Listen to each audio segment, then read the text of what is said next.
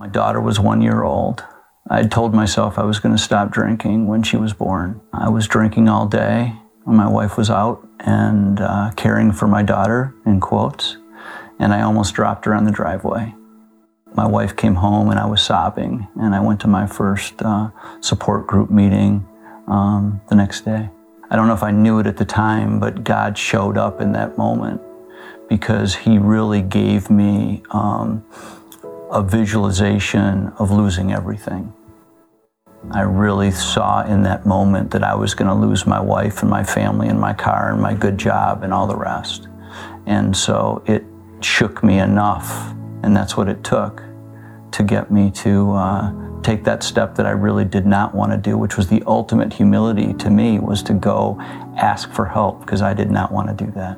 I think freedom for me is exemplified in 26 years of sobriety, because that in itself is a miracle. When I look back at my life then and I look at it now, and it bears no resemblance, the two.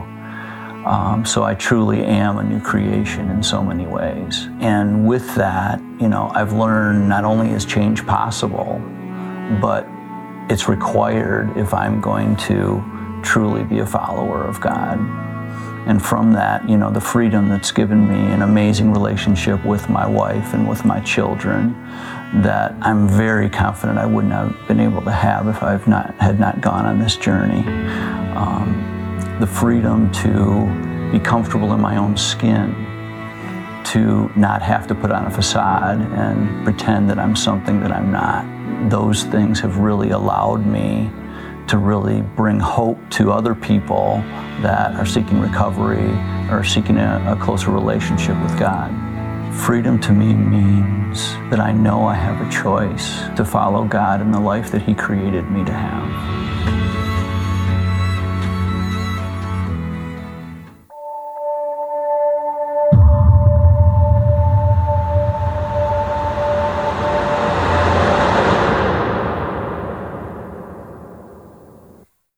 Hey, great morning, fam.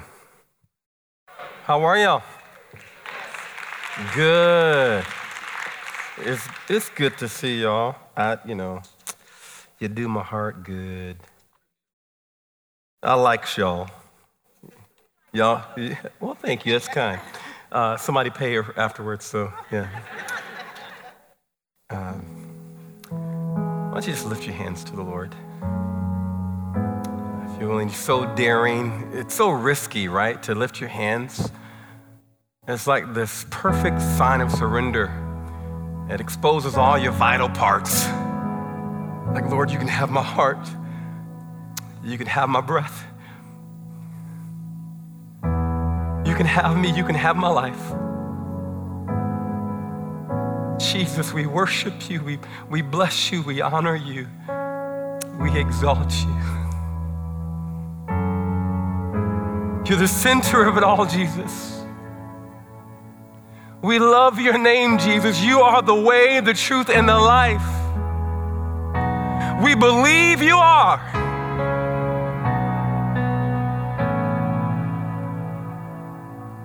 God, we pray for just your tangible presence in this room, that we would experience your nearness, your closeness. We would experience your touch.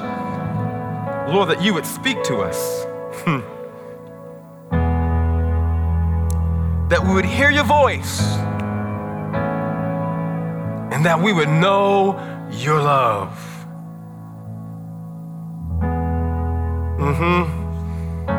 You're so wonderful.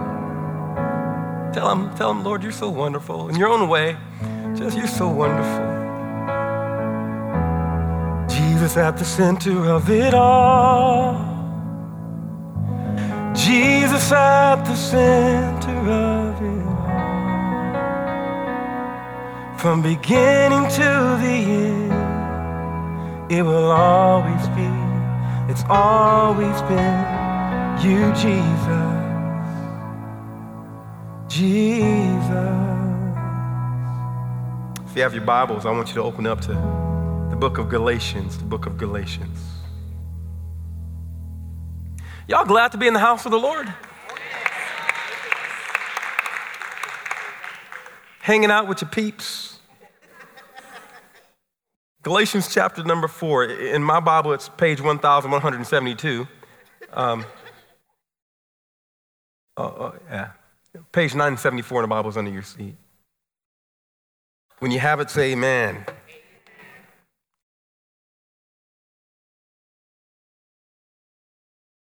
Chapter 4, verse 21.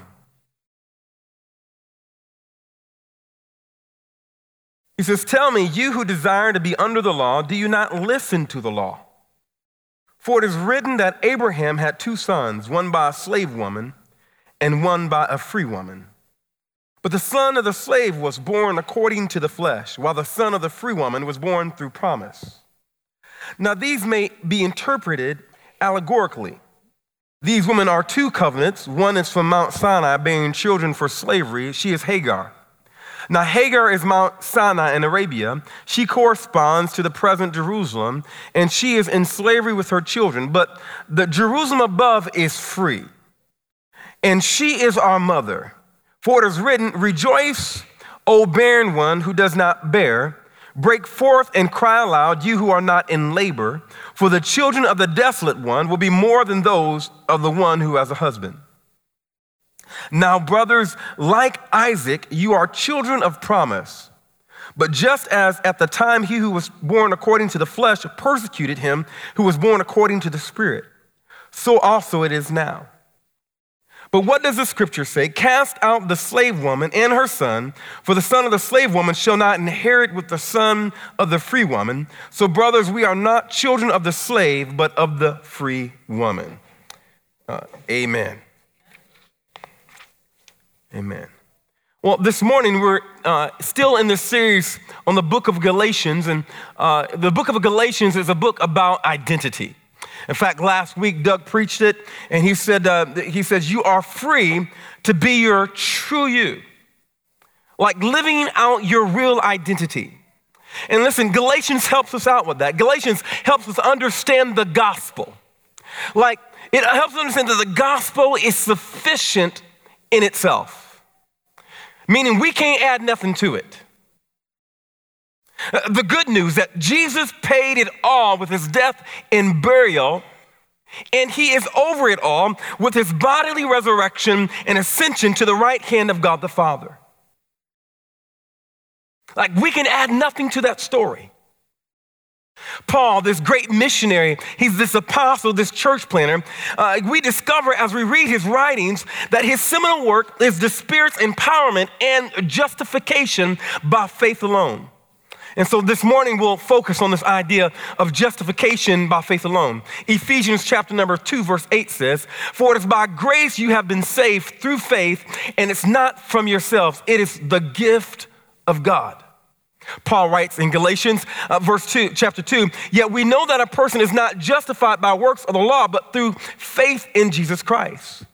He writes in Romans, for if Abraham was justified by works, he has something to boast about, but not before God.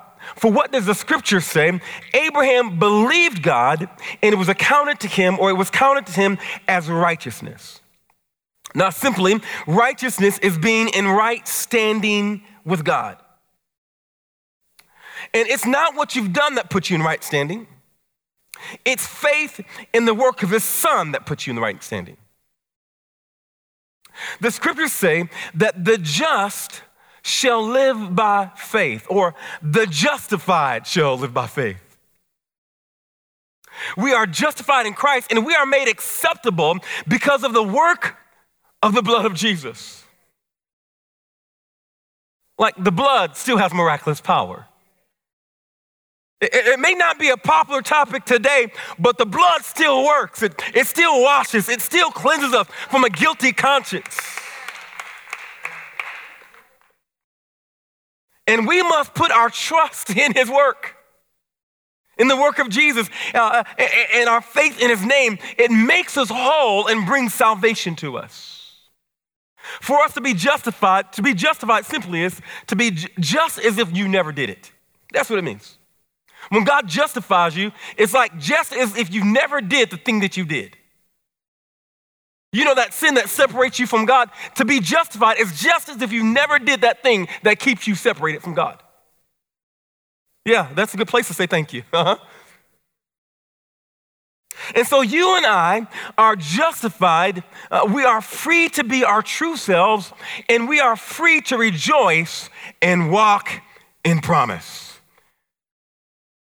I want to highlight this verse. Galatians chapter 4, verse 28 says, now you, brothers, like Isaac, are children of promise. You're children of promise.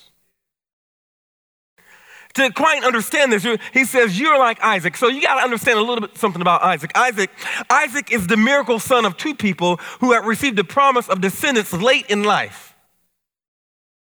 At the time of the promise, Abraham was about 75 and Sarah was 65, and they had no babies.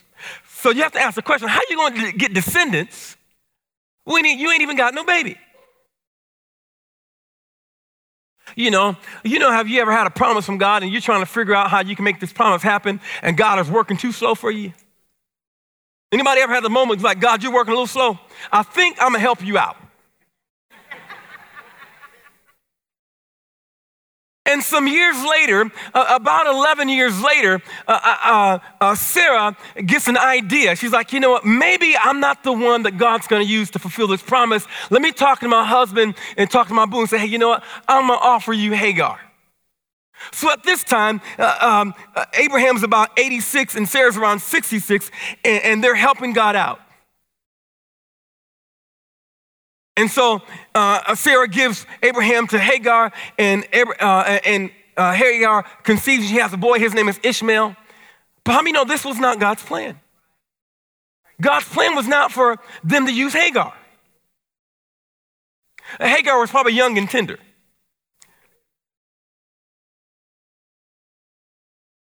In other words, see, God loves to use impossible situations. I don't know if you know that. So it wasn't God's plan. And so here it is, 13 to 14 years later, at the time of the fulfillment of the promise to Abraham, Abraham's about 100, and that's 100, and Sarah is 90. And I know it sounds ridiculous that someone that at that age would have a newborn. I mean, I'm thinking about my dad. My dad is 82 and my mom's 70. And I'm like, them with the newborn? Like, is this weird science? What's going on here? I mean, this is ridiculous. It's so ridiculous or redonkulous and so strange that God tells them to name this baby. And he gives them this miracle baby a name, and he says, name this baby Isaac, because Isaac's name means laughter. Like, you ever feel like, God, are you punked? Am I being punked? Like, this is ridiculous. See, at this news, God didn't accept Ishmael as the promised son. He wanted Sarah to be a part of the promise. Both Abraham and Sarah laugh at the idea of them being parents at 90 and 100. In Genesis chapter 17, verse 15, and God said to Abraham, as for Sarai, your wife, you shall not call her Sarai, but Sarah shall be her name.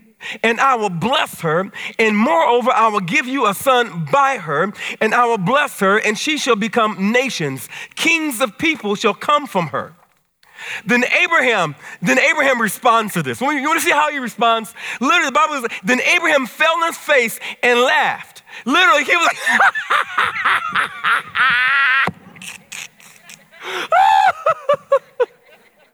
like, God, you funny. You're real funny, God. This is funny. Like, how are you? I mean, he says, shall a child be born to a man who is 100 years old? Shall Sarah, who is 90 years old, bear a child? I mean, this miracle is laughable. Yet, is there anything too hard for God? Imagine you go to the mall and you see a 90-year-old woman and a 100-year-old man pushing a stroller down the mall. And you walk up, oh, he's so cute. Is this your great-great-great-grandbaby? It's like, no, he's ours. Why are you playing? I mean, this is what's taking place. It's laughable, yet God puts us in moments where all you could say is God did this. His promise is beyond our imagination and beyond our ability. He put Sarah and Abraham in that situation that they could not achieve on their own. And as Paul's writing this in Galatians, Paul is speaking to a people who are struggling with a miracle too. The miracle of salvation without works. Like, that's a miracle. You mean I don't have to earn it? I don't have to do anything to gain this? I mean, there's nothing for me to do. All I have to do is believe you? I mean, oh, no. They're struggling because they've got this works mentality. They can't get with the miracle of salvation. They can't quite grasp this kind of promise. It's just too hard to believe. I don't have to make myself righteous. Now remember, Paul's not writing to unbelievers, he's writing to the church. And sometimes even in the church, we can be tricked and bamboozled to think we can add a little to God's grace. And then we will really be acceptable. Let's start by keeping all the laws. Let's memorize all the verses. Yet Paul reminds them, he says, listen, you are children of promise. Look around the person next to you. They are a person of promise. They're miracle babies. They shouldn't be counted in the number of the elect, but they're miracle babies. And I know it's beyond your imagination too. It's beyond your ability. But for Israel, they didn't just laugh, they stumbled. They couldn't reconcile this kind of goodness, the kind of goodness that's not based on merit. My wife and I, years ago, we were, a Jehovah's Witness came to our house and we was like, come on in. and sat down and we're having a conversation with them. And we're like, listen, you don't have to knock on doors to get into heaven. It's not based on your works. And we tried to explain grace. He was like, I just can't understand that kind of goodness. It broke our heart. He couldn't reconcile that God would be so good to him that has nothing to do with him. See, God requires nothing but your faith. Your responsibility is only availability. See, Paul's talking to this Galatians church, and he's trying to help them avoid the danger of thinking we can be justified by our works. In other words, Paul's trying to get us past our self-reliance. See, the debate of the day was at the time, should Gentiles be circumcised? Because circumcision was a sign of covenant. Like it was a sign that you belong to God. And so there was what they called the circumcision party. And every new convert, they wanted them to be circumcised so that now you're really now you're really one of us. Now you're really a part of the covenant. Now you're really acceptable. And Paul is like, no. Paul is saying, listen, if you keep one part of the law, then you got to keep all of it. You can't, no mixture.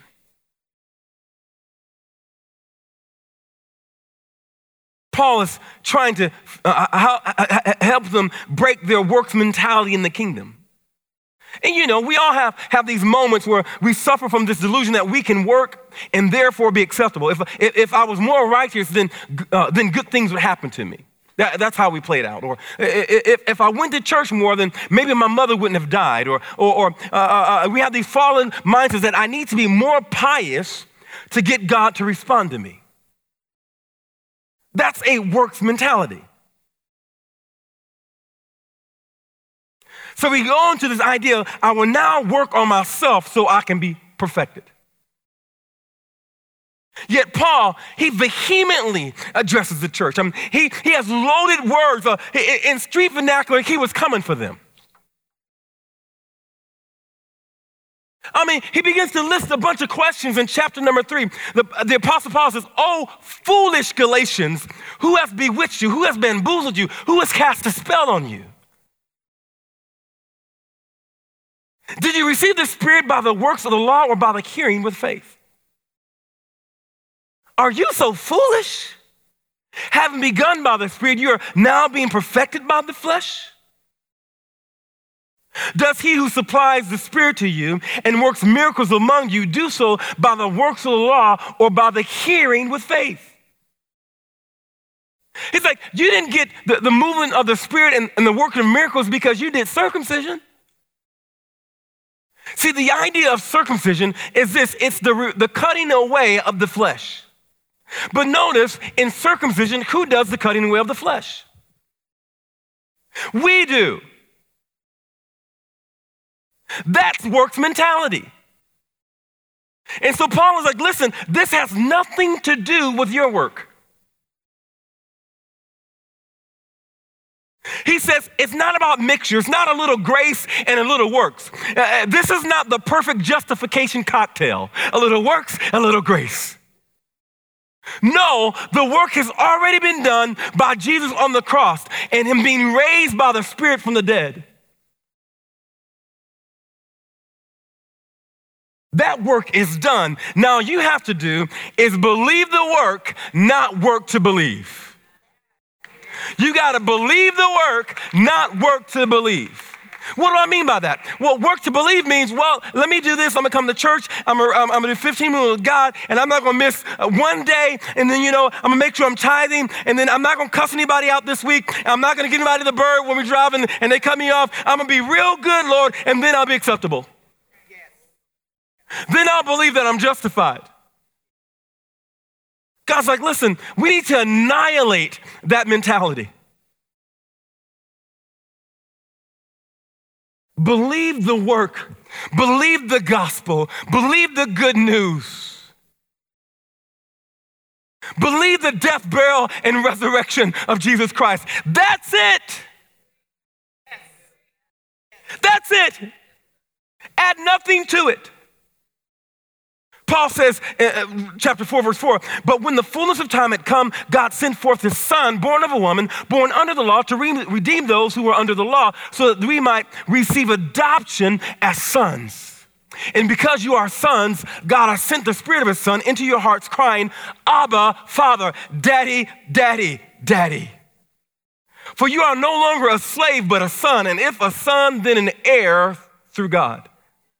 Paul is contrasting. He's making a contrast between slavery and freedom.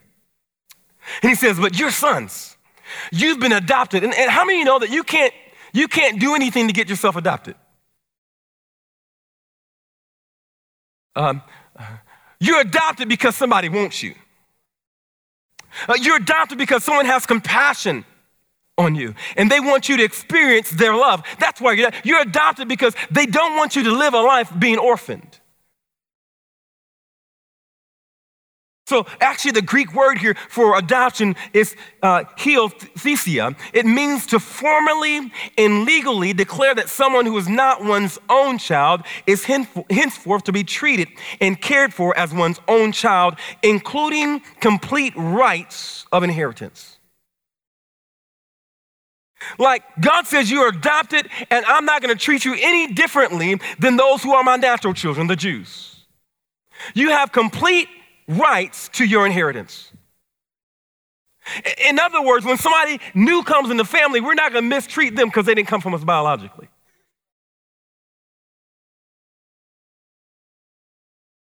Being adopted in the family means God wants you. So this God who wants you, he's a good papa. And he says you don't have to earn sonship. And I love that it says sonship. Paul says sonship a lot. In Ephesians 1:5 he says, God predestined us for adoption to himself as sons through Jesus Christ, according to the purpose of his will. In Romans, he writes, for you did not receive the spirit of slavery to fall back into fear, but you received the spirit of adoption as sons, by whom we cry, Abba, Father. Now, I want you to see this, that I don't believe that Paul is having a moment where he's being a sexist or he's creating gender exclusion by calling all of us sons. He's including daughters in this moment. And the reason he's doing that, he's saying that you're all sons, is because daughters at the time did not have right to inheritance. So he said, listen, every daughter in this room, you are not a lesser class citizen. You're not a lesser class child of mine. The same inheritance the boys get, the girls get.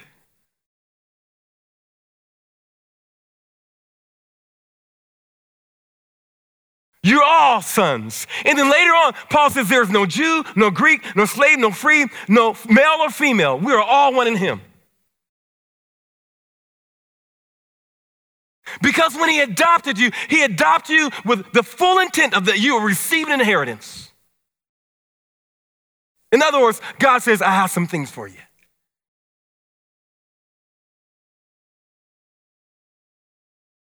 Paul continues to contrast. He contrasts immature children and slaves. He says, as long as an heir remains a child, he is just like a slave, though he is owner of all. So he's actually saying, so don't reduce yourself to being a slave by not growing into your full identity as a son and daughter. Now here's the thing, you don't grow into your identity by obedience. You grow in your identity by intimacy. The more that I relate to my father and I'm intimate with my daddy, the more my identity shows up.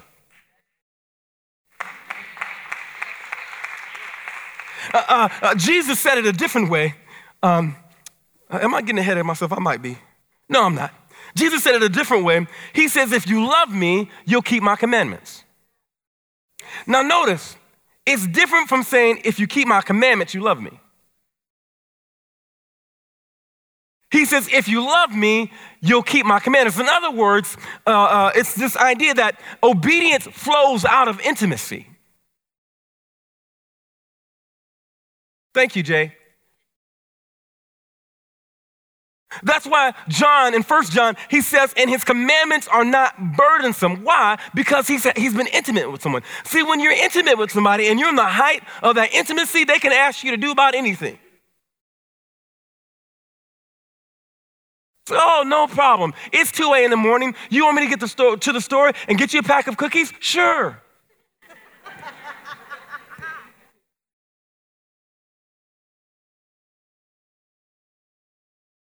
Because there's been this element of intimacy.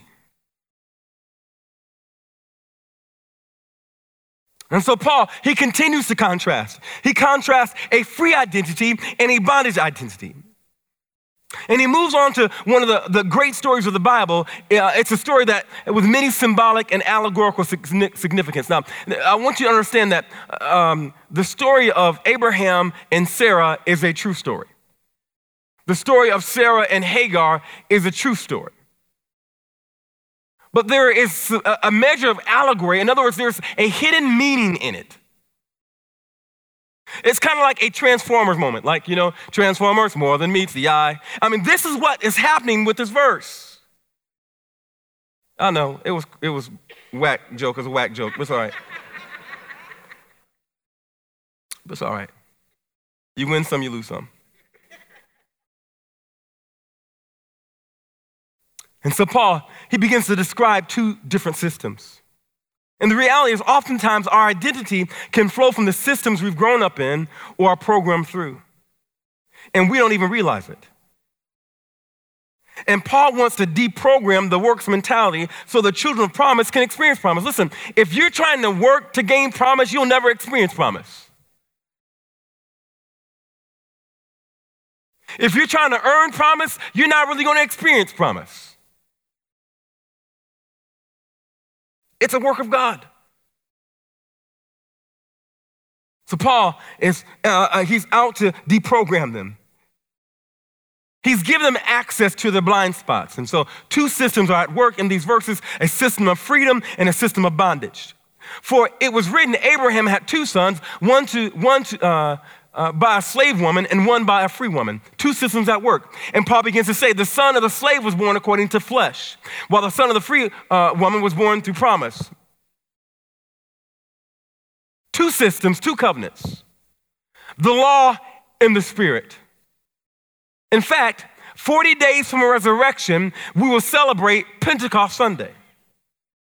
The first Pentecost that happened on Mount Sinai, where they say Hagar is from, is where the giving of the law was, when the Ten Commandments came. But the second Pentecost is when the Holy Spirit was poured out. There are two systems. There's two women, Sarah and Hagar. Hagar, symbolic of the Jewish church, or what Paul would say in his day, the present day Jews.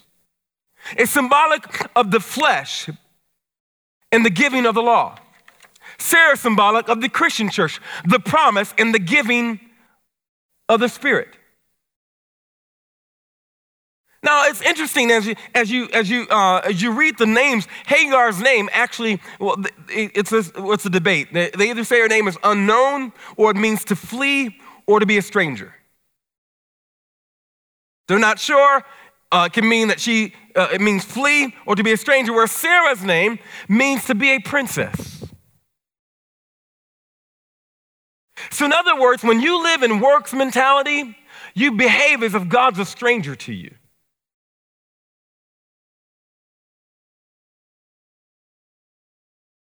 What would it be like if you had a child and your child pretended like they had to work to gain your love? It'd be like they're a stranger. Where Sarah, her name, God changes it from Sarai to Sarah to say, listen, you are my princess. Any dads got princesses in the room? Like you belong to somebody. And notice this, he's talking to Abraham, and he says, Abraham, no longer will you call us Sarai, you'll call us Sarah. In other words, I don't want you to respond to Sarah like she belongs to you. I want you to respond to Sarah like she belongs to me. See, a queen would respond to Abraham, but a princess responds to the father. What would happen in our marriages if we treated our spouse like they belong to God?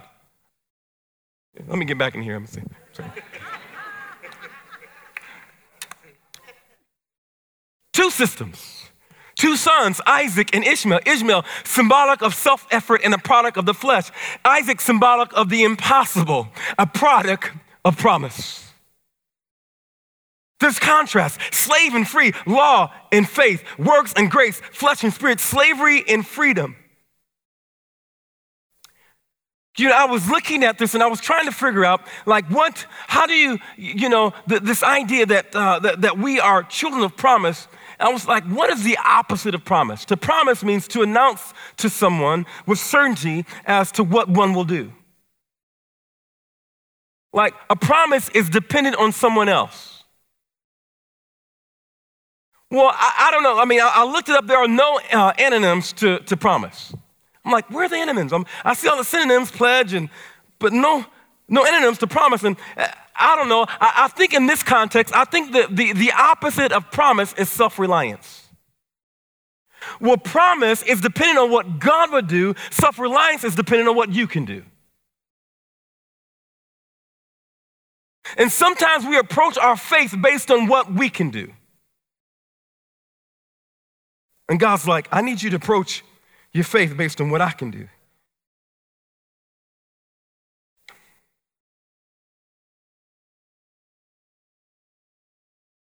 See, I believe that God wants to remind you that he is a promise keeper.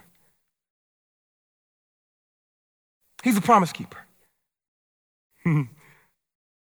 He's a promise keeper. He's the only one that's never lied. He's a promise keeper. Like the people and the things that we put our trust in, they lie to us. But God's never lied. He's a promise keeper. And Paul is trying to write to them, don't trust yourself, trust God.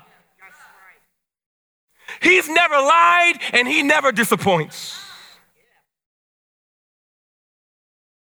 Trust the promise keeper. Because he who began a good work will complete it.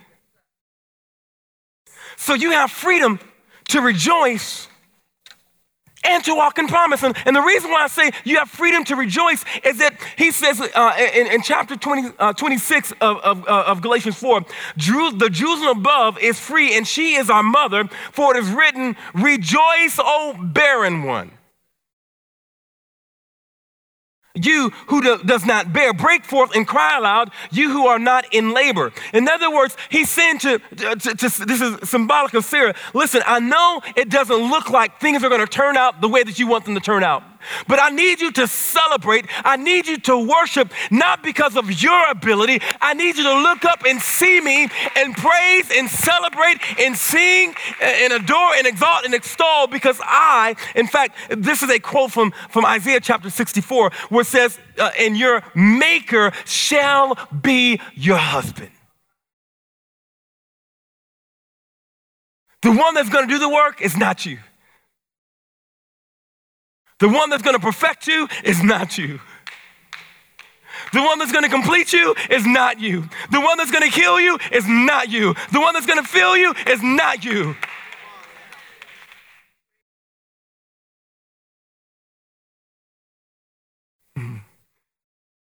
I'm done. No, I'm not. Who will give me one more minute? Okay. Wait, keep your hands up. Keep your hands up. Keep your hands up. Got 1, 2, 3, 4, 5, 6, 7, 8, 9. I got about 60 more minutes. I see all these hands. Oh. I'm about done, I promise.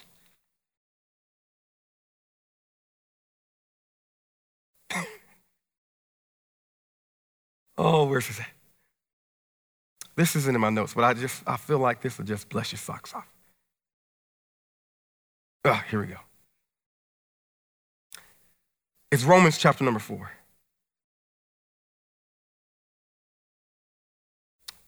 We'll start at verse 16.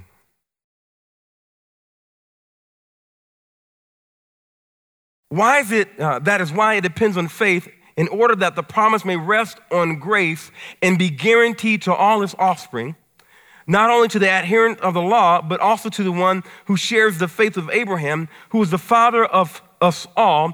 As it is written, I have made you the father of many nations in the presence of the God in whom he believed, who gives life to the dead and calls into existence the things that do not exist. I want you to take a moment and see that again. He gives life to the dead and calls into existence the things that do not exist. He gives life to the dead and calls into existence the things that do not exist. Now, at this moment, God is talking to Abraham, and he's talking about Abraham, and he's talking about Sarah. He's saying Abraham, who's 100, he's about as good as dead, and he calls the one that's dead, he makes them alive. But Sarah is different. He calls into existence the thing that doesn't exist. Well, what didn't exist? Well, she was past her time. Which means that there are no more eggs in her body. Are you with me? So what God does is he looks at Sarah and he says, I don't see any eggs, but I'm going to call into existence the thing that doesn't exist. And so egg, be there. Well, how did that happen? It didn't happen because Abraham and Isaac were like, let's go to the movies, and tonight after the movies, y'all know what I'm talking about. That's not how it happened. Abraham believed God and was accounted to him for righteousness, but Hebrews chapter 11 says, and Sarah judged him faithful and received strength to conceive. So she went from laughing to judging him faithful. And the miracle happened. Abraham went from laughing and believing. And the miracle happens. Two systems. Sarah, synonymous of faith, grace, spirit, promise. Hagar, law, works, flesh, and slavery. Self-reliance. The question is, who do you identify with? Are you living your life trying to earn your way in?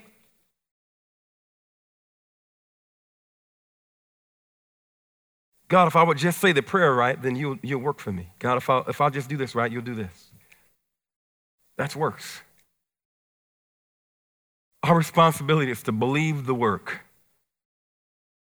Believe the work.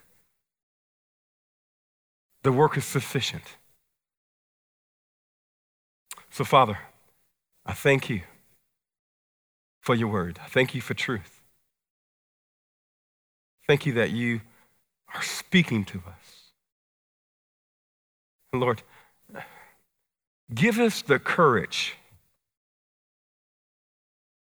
Give us the grace to break the shackle of performance, of self-reliance, of self-effort, of striving to try to earn your favor. Lord, forgive us for the moments that we felt that we can earn something from you. When you just simply call us sons and daughters.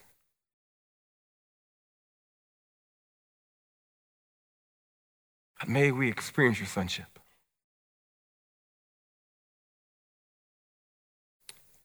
In Jesus' name.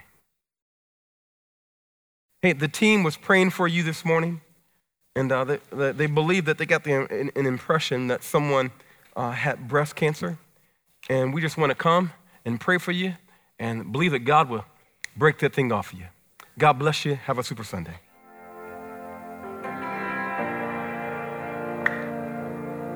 You are the moonlight in the sky that I'm pursuing.